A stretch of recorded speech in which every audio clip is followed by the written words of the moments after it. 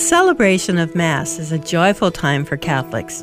It is an obligation, but also a cherished opportunity to be in the presence of our Savior in the Eucharist. After arriving at church, it's always nice to smile and acknowledge your friends and neighbors. Then, if possible, spend time in silence with our Lord before the start of the Mass. This is a wonderful time to pray and to listen to what God is speaking to us. It might be our only time of the week where we can earnestly and humbly open our hearts to the Lord. It doesn't matter how long you've been away, you are always invited to the Mass to encounter Jesus, who welcomes you with open arms. To learn more, visit welcomingyou.org.